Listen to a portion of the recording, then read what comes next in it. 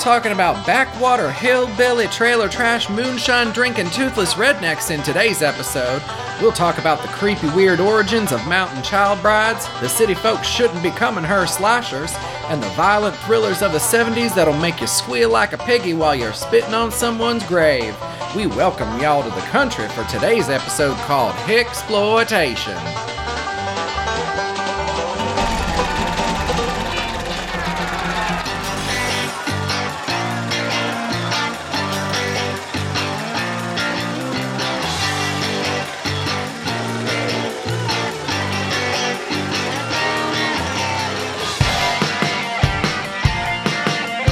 This is Slums of Film History, a lowbrow look into the high art of cinema. Every episode is an in-depth look into a niche topic of film that is not normally discussed in polite company. I'm Slate. And I'm Tom. And each week, one of us researches our respective topic, writes an episode, and then schools the other. We discuss everything from blaxploitation to ethnically inclusive street gangs to backwater hick rapists. If there's a film subject too taboo, we haven't found it yet. Welcome.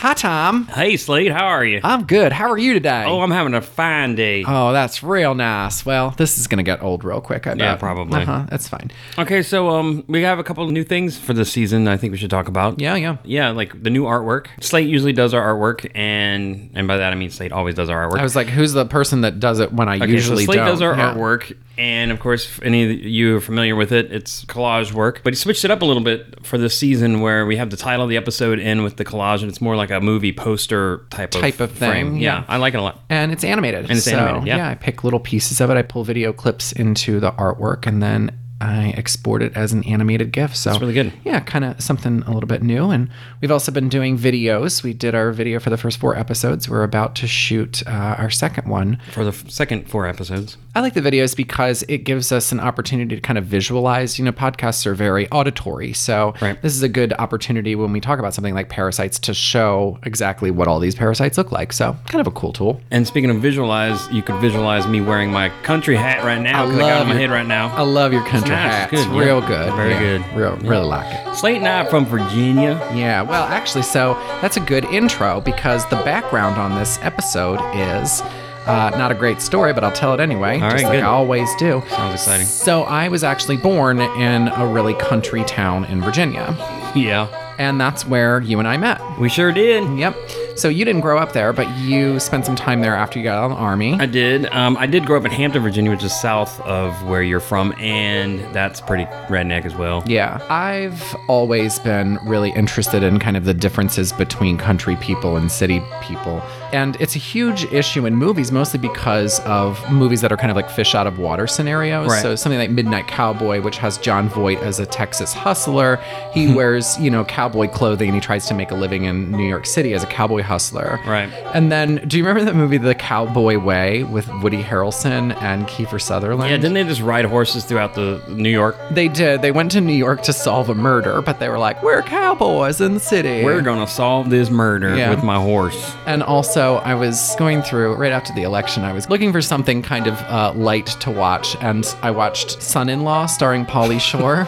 Jesus, Remember that? Why? I became obsessed with it for like 3 days. It's this terrible movie. It's so awful. But those movies are all about like city people and country people, fish out of water type stories.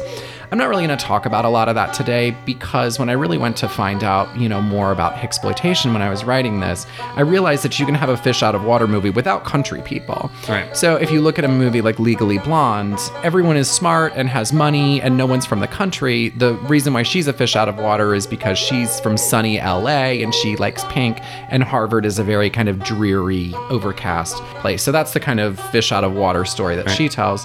But then she's back in Sweet Home Alabama as the opposite fish out of water, or do you talk about that? Not really, no. I mean, I mentioned Sweet Home Alabama a little bit later, but yeah, I guess Reese Witherspoon White loves women love that fish movie. out of water. Yeah. I don't get it. White women really love Sweet Home Alabama. I only watched it one time. It was on like TBS or something, and I watched it and it was just It's like, got the This isn't good. Yeah, I feel like we should do an episode on like the groom stealing the bride on the wedding, even though it's not really lowbrow, but I hate that. You hate that trope. thing? Yeah. And, Well, don't watch TBS because that's all it is. Every movie is it's about fucking that. terrible. Yeah. Anyway. I just rewatched the movie Indiana Jones and the Temple of Doom. Oh, nice. Yeah. Yeah, so she's kind of, what's her name, is like a fish out of water because half of the movie is her like falling off the elephant, Kate and then she's Capshaw. like, I can't eat eyeball soup. I'm from the city. You know, even though she's not in the country, she's from a different country. It's still kind of a fish out of water Right. story. And speaking of fish out of water, Ariel from The Little Mermaid, she's a fish out of water. She has to learn how to do things in a different way, and it gets wacky misadventures while whole she's new above world. her. Right. So I just want to make sure that everyone kind of understands there's a difference between hicksploitation and fish out of water stories. Great. Yeah. I'm going to define hicksploitation as a movie where country people are stereotyped into backwoods, working class or unemployed, non-educated monsters, basically.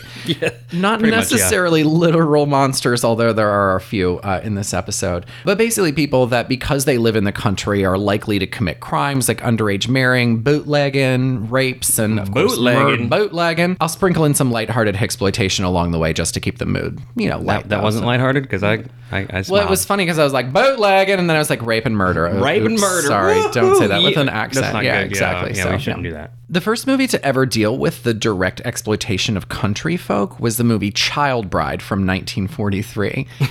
Child Bride was actually commissioned by the United States government to potentially educate people, specifically mountain folk, about not marrying underage girls.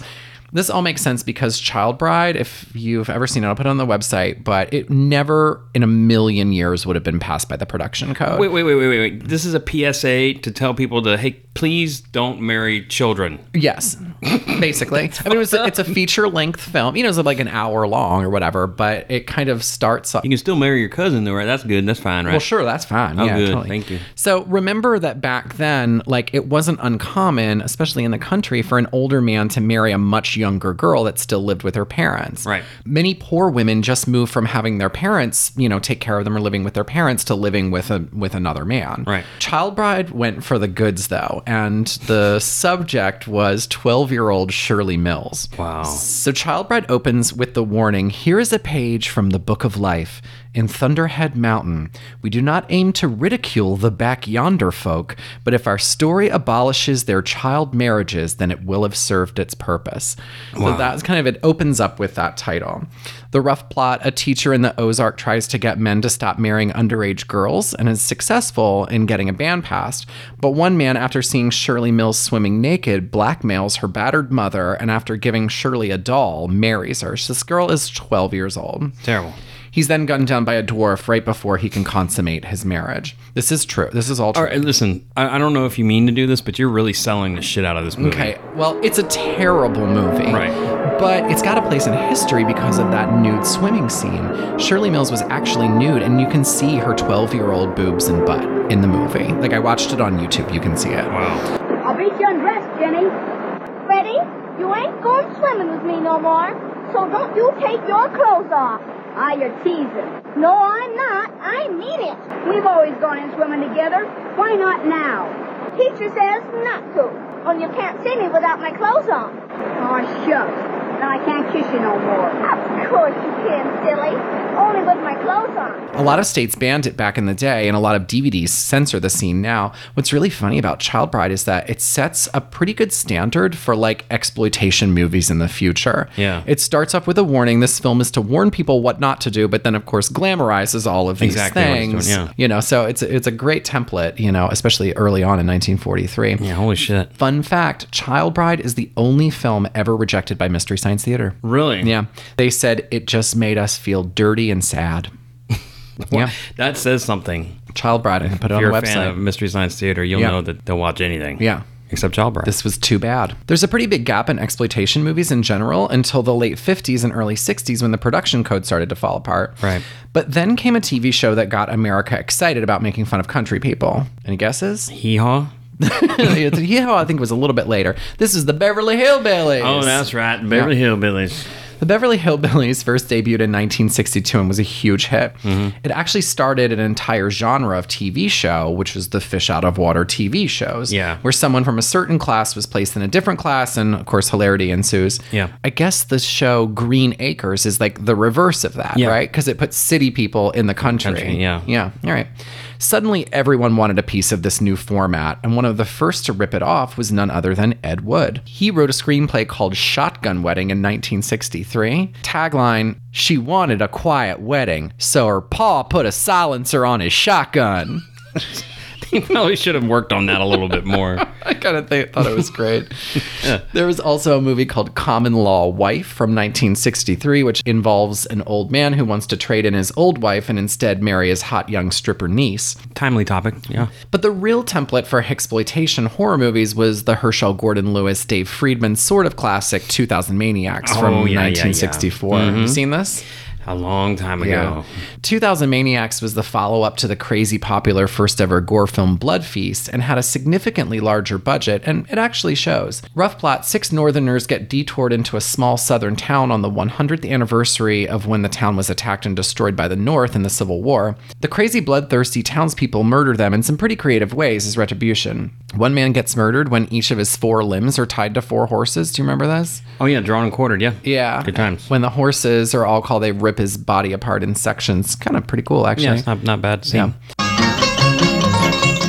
You're all invited to a centennial celebration. What they were celebrating wasn't important, and it sounded like a heap of fun until 2,000 maniacs, crazed for carnage, started bathing an entire town in pulsing human blood. You'll see 6 young strangers doomed to slaughter by an ancient curse. Brutal, evil, ghastly beyond belief. You'll see the most diabolical device ever contrived, designed solely for assassination by a town of madmen, insane with bloodlust. Oh, the South's gonna rise again. It turns out that they're all spirits of dead Civil War Southerners that only appear once every 100 years to, like, fuck shit up in the name of the South. It was actually a pretty popular drive-in staple back in the day, and that was mostly due to Southern audiences loving it. Yeah. Side note, Natalie Merchant's band, 10,000 Maniacs, got their name from this movie. From that movie, yeah. Mm-hmm. Wow. Herschel Gordon Lewis followed this up with another but different exploitation movie called Moonshine Mountain in 1964. Moonshine I should say Mountain. Moonshine Mountain. Yep, been there. Moonshine Mountain was a musical/comedy that was marketed towards the South. It's hard to find a copy, but a lot of online reviews talk about being kids when they used to sneak into B theaters, you know, to see it. It sounds dreadful, but was one of those examples of exploitation movies that actually catered to the South, and it was filmed in the Carolinas.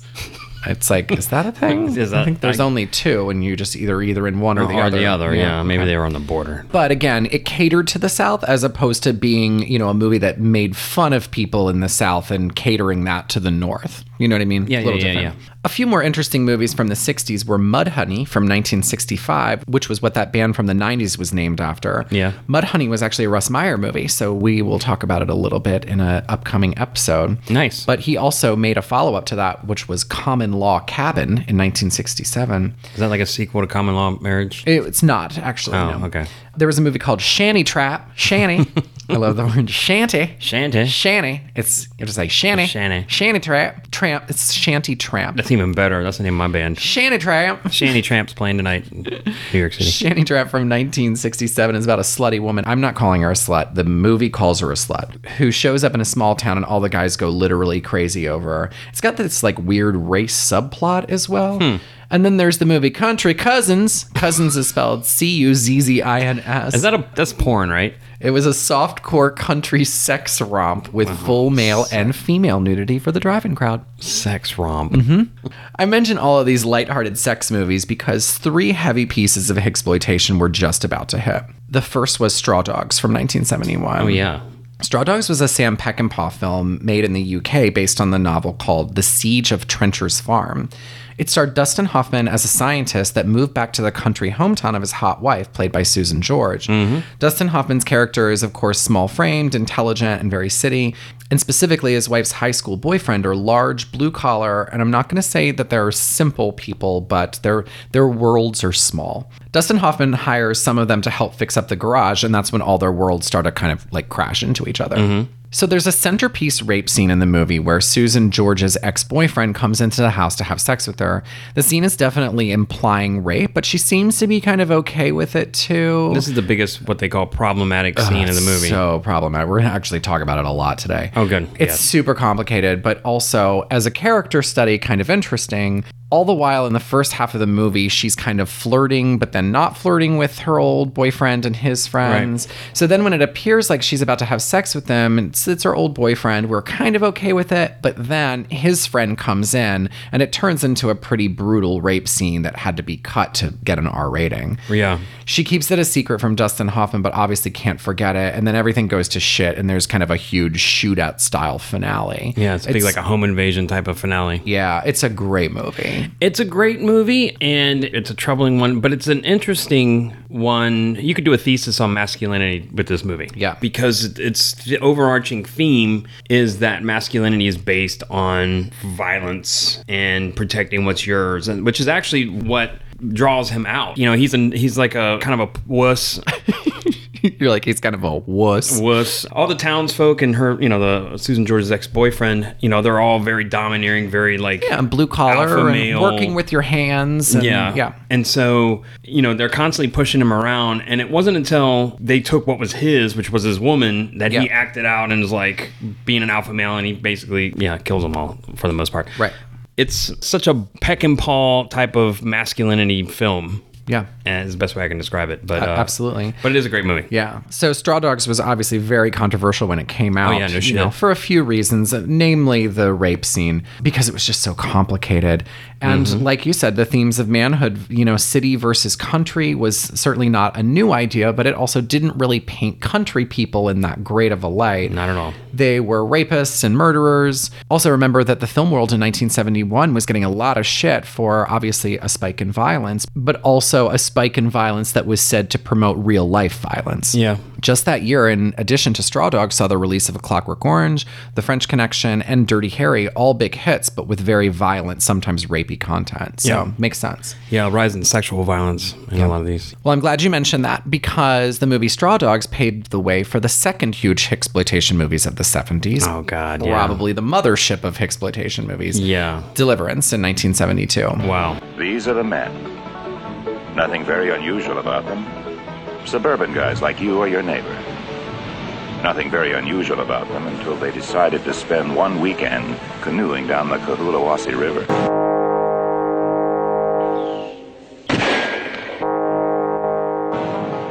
We're going to talk about it, but I'm going to give you a quick breakdown. Okay. Quick plot breakdown. 4 city men, including Burt Reynolds and John Voight, go down to a remote river in Georgia to canoe down it before it's flooded by a dam. It's a pretty standard man versus wilderness story until they become separated and 2 extremely rural, toothless hunters find them and rape Ned Beatty's character. Burt Reynolds shoots one of them, but the other one gets away, and the rest of the movie centers around trying to kill him before he can kill the others. I'm not going to belabor Deliverance because it's well-covered territory, but let's chat about it for a second. Okay. Deliverance is still a shocking movie to this day. Seeing these movies, I can only imagine what people thought of it when it came out in the 70s. I want to point out something, maybe you talk about this. This is another theme of masculinity, but it switches it up, too, because Burt Reynolds was like the alpha male of that group. Right. But he gets injured and kind of becomes a whiny little bitch after he gets, he's got like a fucking fracture, bone poking out, so he's kind of fucked up. And so some of the lesser guys are the ones that have to take out the rednecks that are after him, and so they have to sort of step up into that role, so it sort of switches that. And then, of course, the other thing with the rape, about taking somebody's masculinity, which is what that scene, I think, was about. And Ned Beatty, took a lot of bravery to be in that took one scene. For the team. Literally. But yeah, even when I watch it now, I've seen it a million times. It's such a great movie. It is a great movie. Beautifully shot. As an actor, I doubt I would have done that role. Yeah, it took a lot for him to do that role, I think. 70s, too. 70s. Also, it's a very tense, thrilling movie. Even after they get out of the woods, there's still the whole, with the cops and everything else. It's really, like, you were like, oh, shit. So, up until the end, this movie is a tense thriller. Yeah, absolutely. Yeah, it's really worth seeing, but it is disturbing. It's 70s as fuck. And there's some harsh violence and sexual violence in this movie. Yeah, absolutely. Ooh, and of course the Banjo Kid, which has often been made fun of. I'm going to talk about him. Okay, go for it. So one of the reasons why Deliverance is such a classic movie is because it has numerous classic scenes, starting with the opening where Ronnie Cox's character is playing banjo duet with a seemingly inbred child. Yeah. The song Dueling Banjos was actually re-released to radio stations and made it to number 2 on the Hot 100 charts in 1975. Did you know that? No, I did not. No, 1972, excuse me. Yeah. Do you remember the song? It's some good playing. We should learn how to play that. Yeah, we should The two get on of that. us. That's perfect for us. Dueling banjos. I'll be the inbred kid. Okay. Obviously, the humiliating rape scene coined two very famous movie quotes. Remember them both? Yeah, I'm gonna let you say them. Squeal like a piggy. Yeah. Come on, boy, squeal like a piggy. And he's got a purty mouth. Oh yeah, you got a pretty Got mouth. a purty mouth. Yeah, that's horrifying. And obviously, the end scene where the hand comes out of the water in a dream sequence has been all duplicated bloated. so many times. Yeah. Carrie, Dressed to Kill, Excalibur. Oh yeah, Excalibur. I forgot about that. Yeah. In my opinion, the reason Deliverance works so well is because it's so multi-layered, as you mentioned. Yeah. It's not just a city people go to the country and they should have just stayed in the city type of story. They're there to experience one of the few untouched pieces of land before big industry basically swallows it whole. Yeah. There's an interesting line in the first scene where they're all explaining to the hick townspeople what they're doing, and one of them says, "You don't know nothing," to Ned Beatty. It comes off as a warning about the river, but that's kind of the point.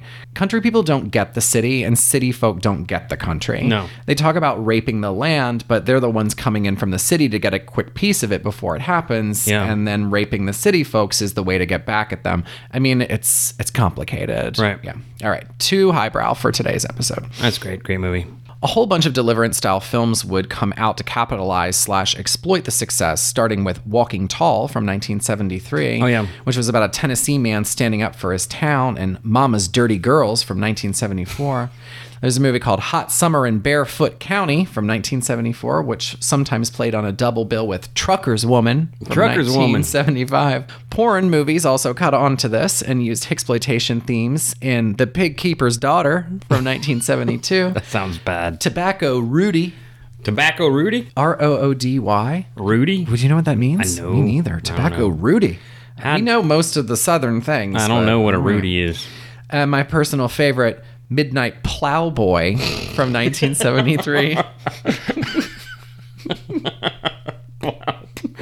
Oh, goodness. Midnight Plowboy. Midnight Plowboy. Now this joke's never going to go away. Yeah. We're going to use references a lot now. But the biggest winner in the spin-offs and rip-offs of Deliverance was one of its stars, Burt Reynolds. Mm-hmm. Deliverance made Burt Reynolds a bona fide star and a huge sex symbol at the same time. Oh, yeah. Right after he made Deliverance, he posed nude on a bearskin rug for Cosmopolitan, and it was a huge deal back then. Mm-hmm. He even claims it cost him an Oscar nomination. Oh, really? He immediately followed up Deliverance with some pretty bad and some pretty decent movies, one being White Lightning from 1973. Oh, yeah. Burt Reynolds played Gator, a man in jail for moonshining. He said it was, quote, the beginning of a whole series of films that made in the South, about the South and for the South. Mm-hmm. No one cared if the picture was even distributed north of the Mason-Dixon line because you could make back the cost of the negative just in Memphis alone. Oh, yeah. Anything outside that was just gravy. So he's very forward about the fact that he made a lot of country movies. I like Gator. Well, he followed that up with the movie called Gator in Gator. 1976, which was the sequel that he directed himself. Mm-hmm. It has a 0% on Rotten Tomatoes. So I'll just leave that. Yeah, a lot of stunts, though. Mm-hmm. He made WW and the Dixie Dance Kings in Jesus. 1975 and then took a little bit of a turn when he played the Bandit and Smokey and the Bandit from 1977. Smokey and the Bandit. Have you seen Smokey and the Bandit? I loved this movie as a kid because it came on Movie Channel all the time. And come on, he had a Trans Am and had Jerry Reed who sung the theme song and That's had right. his dog Fred in Uh-huh. his truck with him. And if I'm stealing your thunder, I don't care. No, steal my. You can so have my thunder. The plot's interesting, and it's a plot they couldn't use today because they have made a bet with Rich Guy and his son, who the son is played by Paul Williams. He's a short guy, and he played the son of this rich guy. And they bet Bandit if you could get them this beer. It was like Coors. It was but Coors, but it that's was right. illegal in Georgia. So they had to go to Texas and get it, and they had like a certain 24 hours or 48 hours or something like that to do it. And they bet him a lot of money. And so Burt Reynolds got in a Trans Am, and they hauled ass down there, and he met Sally Field, who was getting married to a cop. And then Jackie Gleason was the profane sheriff that was following him, and Saying, Buford T. some Justice. bitch. Some bitch, Some bandit. bitch. So the reason that Burt Reynolds was in the Trans Am, because he wasn't driving the rig, was to Right. distract the police from the rig. The county mounties. Right, yeah. Yeah. So if he drove, did all these wacky, wild stunts and everything, then they would be focused on trying to catch him, and then the rig could get through with Right, all the right. Coors that everybody wanted. I don't know why. Why wasn't it liquor? Why was it Coors? I don't know, because that's country as fuck. I don't know. But this movie's also like car exploitation because everybody wanted a Trans Am after this movie came out. Yeah. I love this movie because it had some stunts and he jumped over shit. and cop cars wrecked, like, which was a big thing in the 70s and early 80s, where a bunch of cop cars would always just wreck. The funny in movies. part about it is I had barely even heard of it. This is just not a type of movie that I watched, like, as a kid, I had to order it from Netflix DVD. They had to send it from a whole different warehouse. Wow. So I don't know. It took a while for it to get to me. And when I was watching it, I was kind of like, nah, this is kind of boring. I don't really care. Then I got really into it by the end. But the funny thing was just like the whole movie is about like the Trans Am would do something and then the cop car wouldn't do the thing. Right. So it was like, and it was just constantly cop cars falling into bodies of water. Right. The Trans Am always made it, and then the cop would be like, wah, wah, cop car fell in the water. That was a big, throughout the 70s, that whole thing happened where somebody would make it and then like the person chasing them would not. Right. It was like Dukes of Hazzard style thing. Yeah.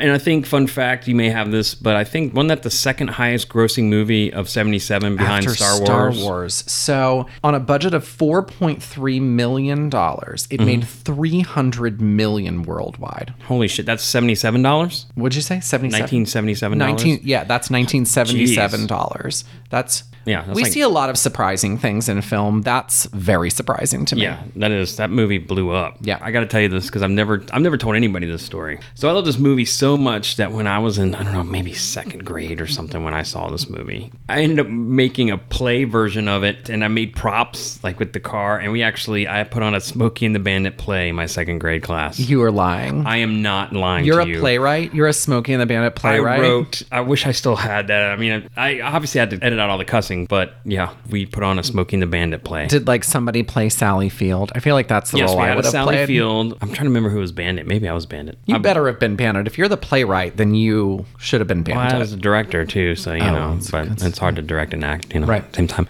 Yeah, I put on a Smokey and the Bandit play, and my teacher let me do it. That's amazing. I think I need to dust it off and send this shit to Broadway. Maybe you and I should reenact the Smokey and the Bandit play. I think we should.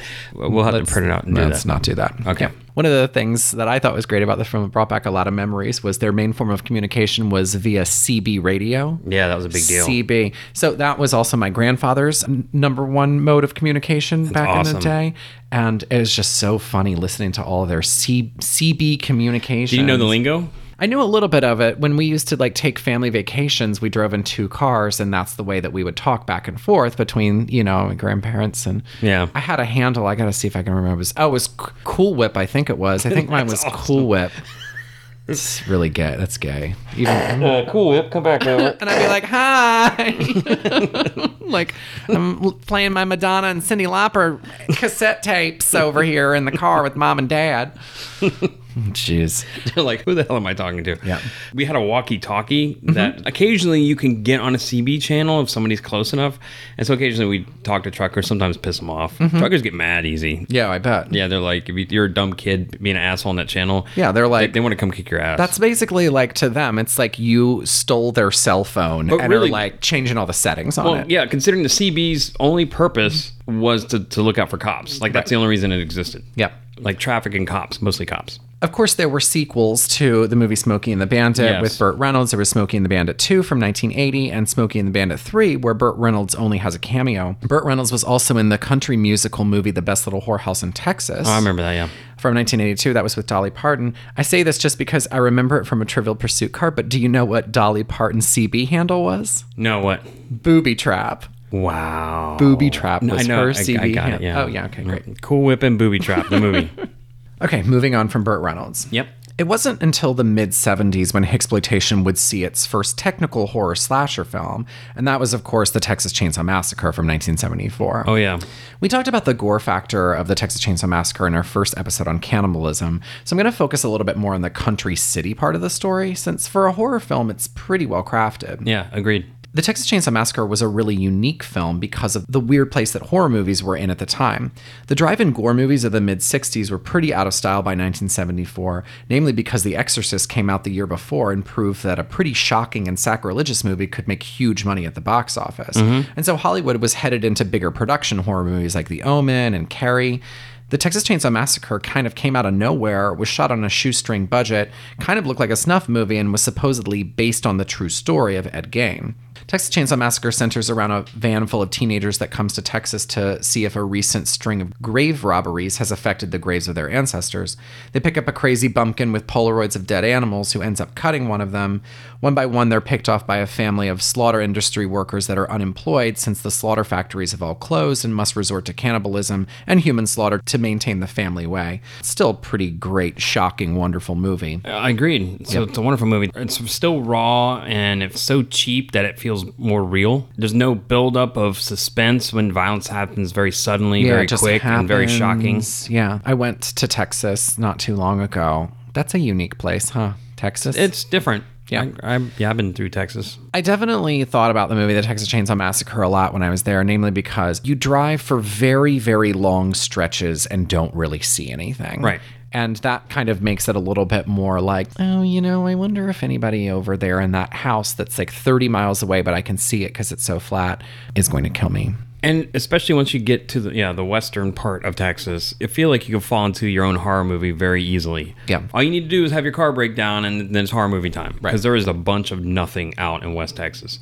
And I remember I had to drive out to Arizona, and I drove through at night. And that's another thing. There's no lights out there. Right. And here I am, set up for a perfect horror movie. I'm in my car that's a shitty car, and I'm on E for a town. I found one, but I mean, there was nothing. I was pitch dark. Right. And it was freaky as fuck. So, When you got to the gas pump in the town, did the pump guy say, "You got a party mouth"? He's like, "We don't like strangers around here." It was all children in this town. I don't know what happened to the adults. So it's weird, yeah. All right. The runaway success of the Texas Chainsaw Massacre would give some new indie life to the Hexploitation genre after Deliverance and Straw Dogs really took it into the mainstream. Yeah. The House by the Lake, aka Death Weekend from 1976, was a Canadian horror film where a couple is tortured by a gang of country punks after they get into an altercation. The Creeper from 1977 was also a Canadian movie where a group of doctors go camping and someone doesn't want them there. Wow. And of course, The Hills Have Eyes from 1977 was also in our episode on cannibalism. I'll keep moving, but it was about a family vacation to California that went wrong after getting stranded in the desert and being hunted by an inbred cannibal family. Mutants too, right? When they're nuclear testing out there too, so they're mutated. That's right. Did you talk about this in Toxic Waste? You know what? I really didn't talk about this one in Toxic Waste, but you talked about it in Cannibalism. But yeah, they're also mutated. So mutants. Them mutants out there. I heard there's some mutants out there. Yeah, I seen them. Seen them too. Roger Corman continued to make exploitation drive-in movies for Southern state audiences like Nashville Girl from 1976 and Moonshine County Express from 1977. Yeah. Tobe Hooper followed up Texas Chainsaw Massacre with Eaten Alive from 1977 about a backwoods bar where the owner feeds people to his crocodiles in a pit out back. And Whiskey Mountain from 1977 where two couples go into the mountains to find buried treasure but find danger instead. That's quotes. That's a quote, yeah. I'm just buttering your biscuits for what I'm going to talk about next. Mighty fine. I Spit on Your Grave. Yeah. Is not only one of the most controversial films ever made, it's also a exploitation movie. It is. I'm guessing we're going to be talking about this movie a lot in this season. Yes, I come back to this movie in a future episode. All right, you want to chat about it for a second? I'm going to tell you a story about this movie. You got a lot of stories today. Yeah, We're really going back to your past in Hampton, Virginia. So as a kid, once I started getting into horror movies, I just had to watch everything. And I had a group of friends, and we just watched, Chopping Mall or whatever, just any fucking movie we could find, we would watch it. Well, we've always seen I Spit on Your Grave in the video store, and we're like, hey, let's watch. It's got a butt on the and it says cover. Not rated on it, so we're like, hey, this might be something. So we get it. And, my friend's parents didn't really give a shit about what movies we watched. His mom just happened to walk in during that rape scene. And Which one? It's an hour of rape. It's the beginning of the main one. Yeah. And she was like, no. No, you're not watching this. She was right. She was correct. That movie's not a horror movie. Like if you were watching like Chopping Mall and that's not a horror movie. No, it's not. It's fucked up. Yeah. And so then she called the video store. So I couldn't rent R-rated movies for a while. Oh no, she got you banned from the video store? Yeah. That was like growing up in the 80s. That was like the worst thing that could happen to you. Yeah. I mean, it was a short time. Once it blew over, we can get them again. But I hadn't seen I Spit on Your Grave for years until years later because of that. Yeah. I spit on your grave. This woman will soon cut, chop, break, and burn 5 men beyond recognition. And there isn't a jury in this country that will convict her. So the plot of I Spit on Your Grave is basically a New York City woman goes to a small lake town to write her first novel in peace. And 4 townspeople rape her one by one and have one of them kill her. But he gets cold feet. After some recovery time, she lures them one by one, pretending she liked it, and then kills them all. I thought when I was in high school and never saw it again until I just watched it for this. Right. It's pretty upsetting still, I think, in a way that, movies like Last House on the Left and Cannibal Holocaust are so low budget and real looking that you feel like you're watching a snuff movie, Yeah. But as an exploitation, it's actually pretty great. I'm really desensitized to movies at this point. Yeah, and me so too, I'm for the most part. definitely desensitized towards this movie. But all right, well, here's a couple things you might not know about I Spit on Your Grave. All right. The director, Mir Zarki,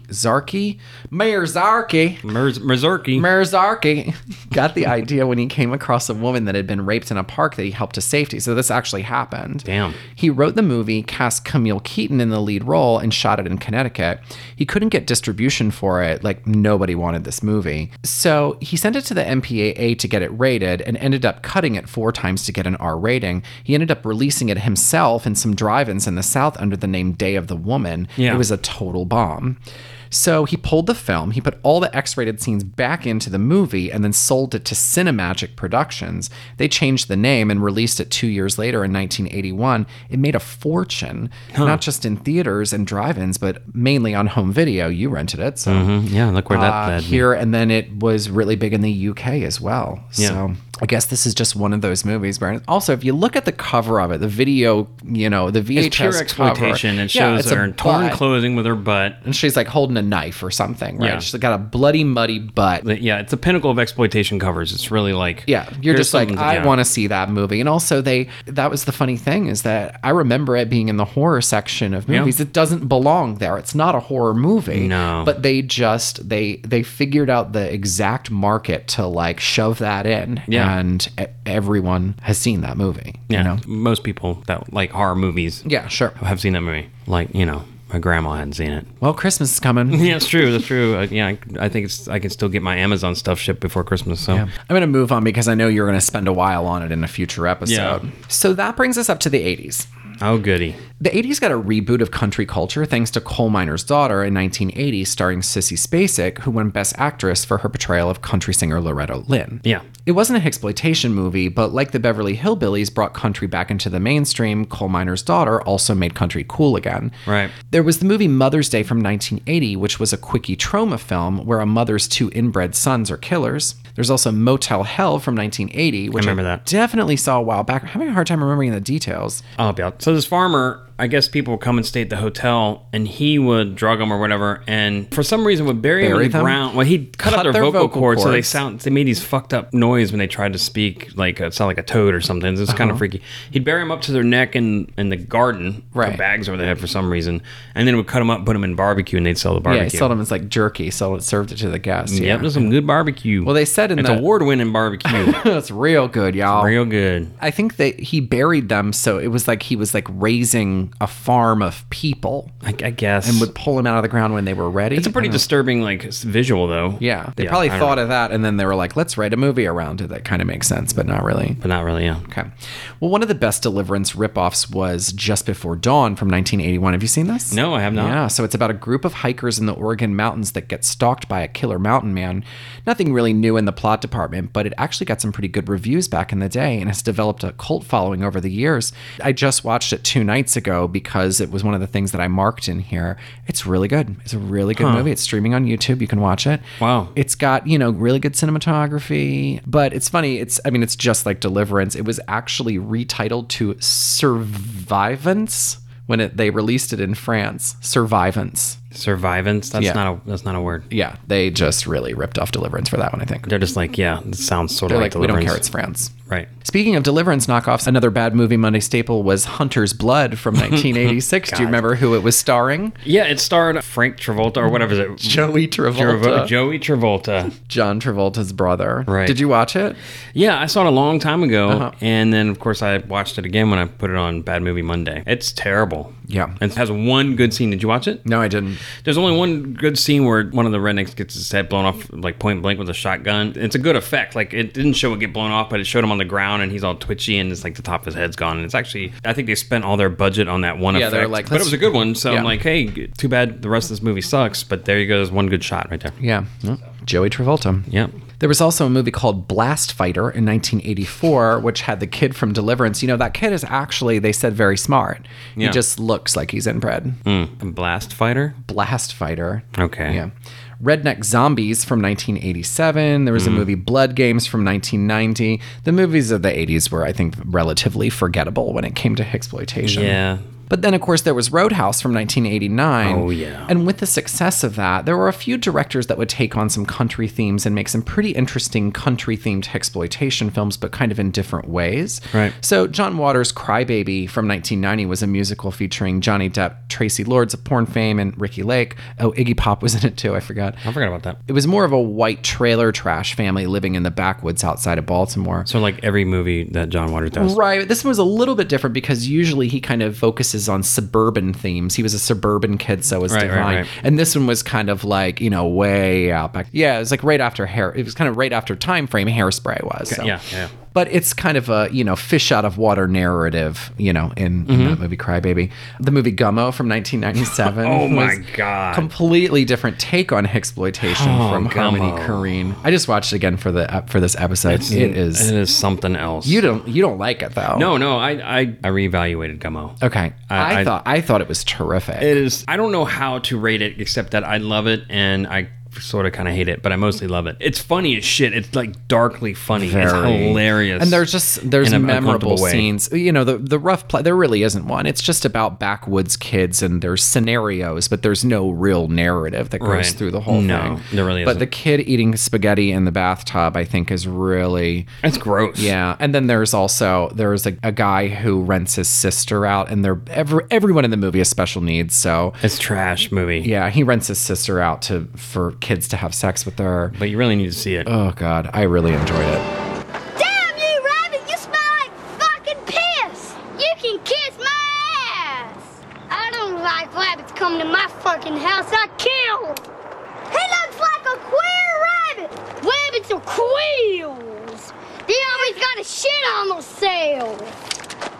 This shitty-ass rabbit stinks! I know. It smells like pussy! Smell like a pile of bullshit! Funny story. When I went to film school and I had this roommate who's not into film, she's still a very, very close friend. Yeah. And I had rented Gummo and we had never seen it before. And I was like, oh, let's sit down and watch Gummo. And she was actually really good. She was kind of a person that I showed a lot of movies that I loved, like The Cook, the Thief, His Wife, and Her Lover, Texas Chainsaw Massacre, which she hated. And I showed her... Necromantic? Did you show her that? I didn't show her Necromantic, I guess she no. wasn't that good a friend. Yeah. You definitely showed me that. And we watched Gummo, and at the end of it, she was like, I hate you and I'm never speaking to you again. And I was like, really? I enjoyed Gummo. She brings it up, I'd say, twice a year now. She's That's just fair. like, oh, yeah, we want to sit down and watch Gummo? Like, Yeah. hated it. That's fair. Yeah. So Larry Clark of Kids fame has been exploring his creepy underage porn themes for a while, but Yeah. a lot in the country. So this movie Marfa Girl, which is about West Texas teenagers in the country, watched it. And then Bully, which was the true story about some Everglades, Florida trash kids that murdered one of their friends. Wow. So he's somebody that's been kind of looking at these themes, but maybe making exploitation movies in a little bit different of a way. And then remember Priscilla, Queen of the Desert, and Tu Wong Fu, Thanks for Everything, Julie Newmar, both took city drag queens on a road trip, both because of cars breaking down and had them interacting with country folk in different ways. Right. So different ways of kind of exploiting hicks, not just as murderers and, bootleggers. but there were some kind of- bootleggers. Yeah. Yep. In some different ways. So that brings us up to the 2000s. Pretty much everything in the exploitation genre movie forward is horror slashers, and I'm going to skip a lot of them, but there were a couple notable ones. There was Jeepers Creepers from 2001 with Justin Long. Remember that? But that was more of the environment than it was like the Hicks weren't really the aggressors, Correct. but it was It definitely was a that monster. setting. Yeah, it was a monster movie. Really. Yeah, sure. The movie Wrong Turn from 2003, and it's 5 sequels. There are 6 Wrong Turn movies. I enjoyed the first one. I didn't see any of the other ones. Yeah, I did too. There's a family of inbred, disfigured West Virginia cannibals that prey on detoured teenagers. Right. One of the interesting things about this, though, was, do you remember, like, right around the remake of Dawn of the Dead, where all of a sudden, like, zombies and monsters stopped moving very slowly and started moving very quickly? The fast zombies genre. That really, I think, started with 28 Days Later, even though those weren't technically zombies, but they were fast moving, and after that movie came out, everybody just started retconning zombies to be fast for a while anyway. Well, it was funny because these, is typically when you tend to think of inbred backwoods Southerners, you think of them as being very slow. And even in a movie like The Texas Chainsaw Massacre, like, these fucking people were slow. She outran him everywhere she went. He was a fat old, redneck slob. Right. And this was, I think, the first time we actually saw inbred people being very fast murderers. They were fast for It was kind of cool. Did cardio. Cardio, y'all. I do a lot of cardio. I run a lot. I got to keep up with my murdering. I'm winded. Them teenagers are fast. Them city folk. Your soul cycle. Yep. House of a Thousand Corpses, also from 2003, was Rob Zombie's debut as a director. And here's a fun fact, was filmed in the same house as The Best Little Whorehouse in Texas. That's awesome. Did you know that? No, I did not know that. I think I've had maybe 2 pieces of educational knowledge. I learned something. One was about Dolly Parton's boobs, and the other one was about a movie where Dolly Parton played a whore. There's a lot of learning going on today. He also made a sequel to the movie The Devil's Rejects in 2005, so he's got a lot of exploitation. Yeah, he's all exploitation. Yeah. I actually saw him in concert. Did you? And he's a lot of fun. There was also a remake of The Hills Have Eyes in 2006, and then the sequel in 2007. There was a huge list of exploitation slashers in the, mostly straight to DVD, but I kind of skipped over them. The movie Wolf Creek from 2005. Yeah. Did you see this one? That's Aussie exploitation. Australian slasher. Yeah. And then there's the movie Tucker and Dale versus Evil from 2010. I like that movie a lot. I never saw it. So do you know about it? Tell me. So it takes that whole like rednecks in the woods thing and with the teenagers and flips it. It turns out that the 2 redneck guys are actually the good guys. They go out there to their summer cabin because they're going to, renovate it and fix it up. Sure. And these teenagers come out and they're like thinking that they're going to kill them. And then these kids start acting crazy. And then they start fucking with Tucker and Dale. So it's like, it's a reverse of that. It's a misunderstanding, like it's a movie of misunderstandings where, like, they rescued this girl that got like, almost drowned swimming, and they have her like in the boat. Swamming. And they're all like, hi, we got your friend, like trying to help, but it looks menacing, so they all think they kidnapped her. And it's like comedy of errors kind of thing. These teenagers keep dying because of accidents, but everyone thinks that they're Tucker and Dale. So I think it's a cult favorite now, and I liked it a lot. I thought it was fun. It's worth checking that out. Yeah. Good movie. That pretty much brings us up to date. The only thing that I did write kind of at the end was Winter's Bone a exploitation movie? You know what? I'm going to say yes. That was Ozarks, right? Yeah, but they were country folk. Yeah. There's meth people. There were meth folk. Yeah, smoking meth. A lot of meth. Yeah, you smoke meth, yeah. Whatever. So that pretty much brings us up to date. Pretty much. What do you think? It's good. And there's a couple things I can actually add to this. More stories about your plays you put on as a kid? Yeah, we did a Hills Have I play when I was in 3rd grade. I played the mutant. Yeah, I Spit on Your Grave play didn't go over very well. So there was a movie in 1981 that I think you missed, but it's called Southern Comfort. And it was a Deliverance ripoff for the most part, but actually one of the better ones. It's this Army Reserve unit that were out training in the woods. And I think they ended up having to cross this river because they were doing like land navigation or out there doing maneuvers or whatever. And they stole these like Cajuns canoes and were shooting at them with blanks to fuck with them. The Cajuns didn't like that very much. And they like sicked their dogs on them and had traps for them. It was played out like a horror movie. It was more like a Deliverance thriller, but you only saw the Hicks in like shadows and stuff. So they filmed it more like a horror movie. It's a good movie. And the Army part of that with this reserve unit, the Army at the end of the 70s, post-Vietnam and like in the 80s, there was a lot of discipline issues in the Army. And that, and being a former Army person, I can say that, but I think they did a pretty solid job of representing that low point Yeah, in sure. military history. And of course, these guys were not equipped to deal with these Cajuns that were fucking with them. And so it became like a chase movie. It's good. Southern Comfort. Southern Comfort from Yeah. 81, you said? 81, yeah. It's All worth right, checking out. check that one out. A documentary that came out, definitely exploitation, called The Dancing Outlaw. Jessica White, did you ever see the documentary, The Wild Whites of West Virginia or I something? did see that, yeah. Okay, It's so- streaming on Netflix. So that documentary came out after this one. This one was a showcase on Jessica White, who he's nuts, but I think he played fiddle or something. But he also was an Elvis impersonator. Uh-huh. And so this was definitely a exploitation, short film. It's funny, you're laughing at him. It's tragic as well. But anyway, there was a sequel called The Return of the Dancing Outlaw, or Dancing Outlaw 2, where Jesco, I guess he got so famous from being in this little exploitation documentary that they were trying to get him on the Roseanne show. Oh, okay. And so he was on Roseanne in an episode as a cameo. Roseanne, they were dicks to him. Oh, really? And he had these tattoos. One was a Nazi symbol, but this guy was an idiot. I shouldn't say idiot. This guy was kind of slow and it wasn't even done right, but they made a big deal about it and they were going to try to get him to remove it. And they were just, the way they treated him on the show, they were just Tom Warner was a dick to him, is what I'm saying. I think And he's kind of a coke monster, but... you made you really feel sorry for him, which is weird because he was kind of a dick in the first one. And Well, yeah, I don't really feel bad for anybody that has a Nazi tattoo, but Right. it also sounds like they wanted him on the show so that they could basically exploit him. But Right. then once he got there, they were like, we Right. need you to be the primetime the version reason they got of him on there or wanted him on there, there was a thing they tried to change once they got him on there. Right, sure. That's all I got. I was just curious about that stuff. And All right, well, we're both driving down to old we the are going to country, Virginia, back to our going homes. to Out in the Virginia sticks. We're tomorrow, gonna have a good so time. hope the car don't break down. Me neither. I want to say something before we go too. I know we're making fun of our accents and stuff and them things there, but I'm from Hicktown. I'm hick as fuck. Me too. I made a fucking play of Smokey and the Bandit. that's redneck as shit. I like cheap beer. I'm drinking Bud Light right now. Yeah, it's flat. So what are you trying to say? Are you trying to say we're making fun of them, but but it's okay for us to make I don't fun know. of them It may because not be we okay are for us, that? but we are kind of. Okay, you kind of seemed to say well, I just want to say something, and then you were like, I'm trash. I was like, oh, okay, great moral to the story. The end. That's kind of the moral to all of our stories, which is we're trash. Bye. All right, well, I hope you enjoyed our episode on exploitation. I loved it. Thank you, Slate, for. If I keep doing that, it's going to stick. You know that, right? I'm Yeah, I need to actually stop. okay with that. That's I good. feel like it's fine. Even when I go home, I have a lot of cousins who have heavy Southern accents. Yeah. I've spent a long time trying to get rid of mine.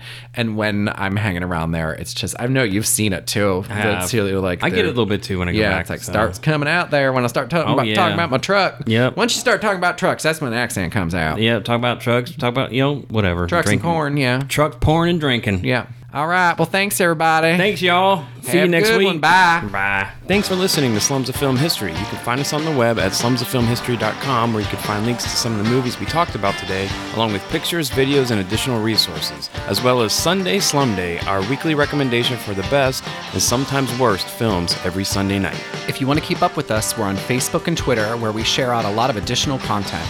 And as always, please fact check us and let us know if we left anything out. We're not professionals, just two friends that love gross movies.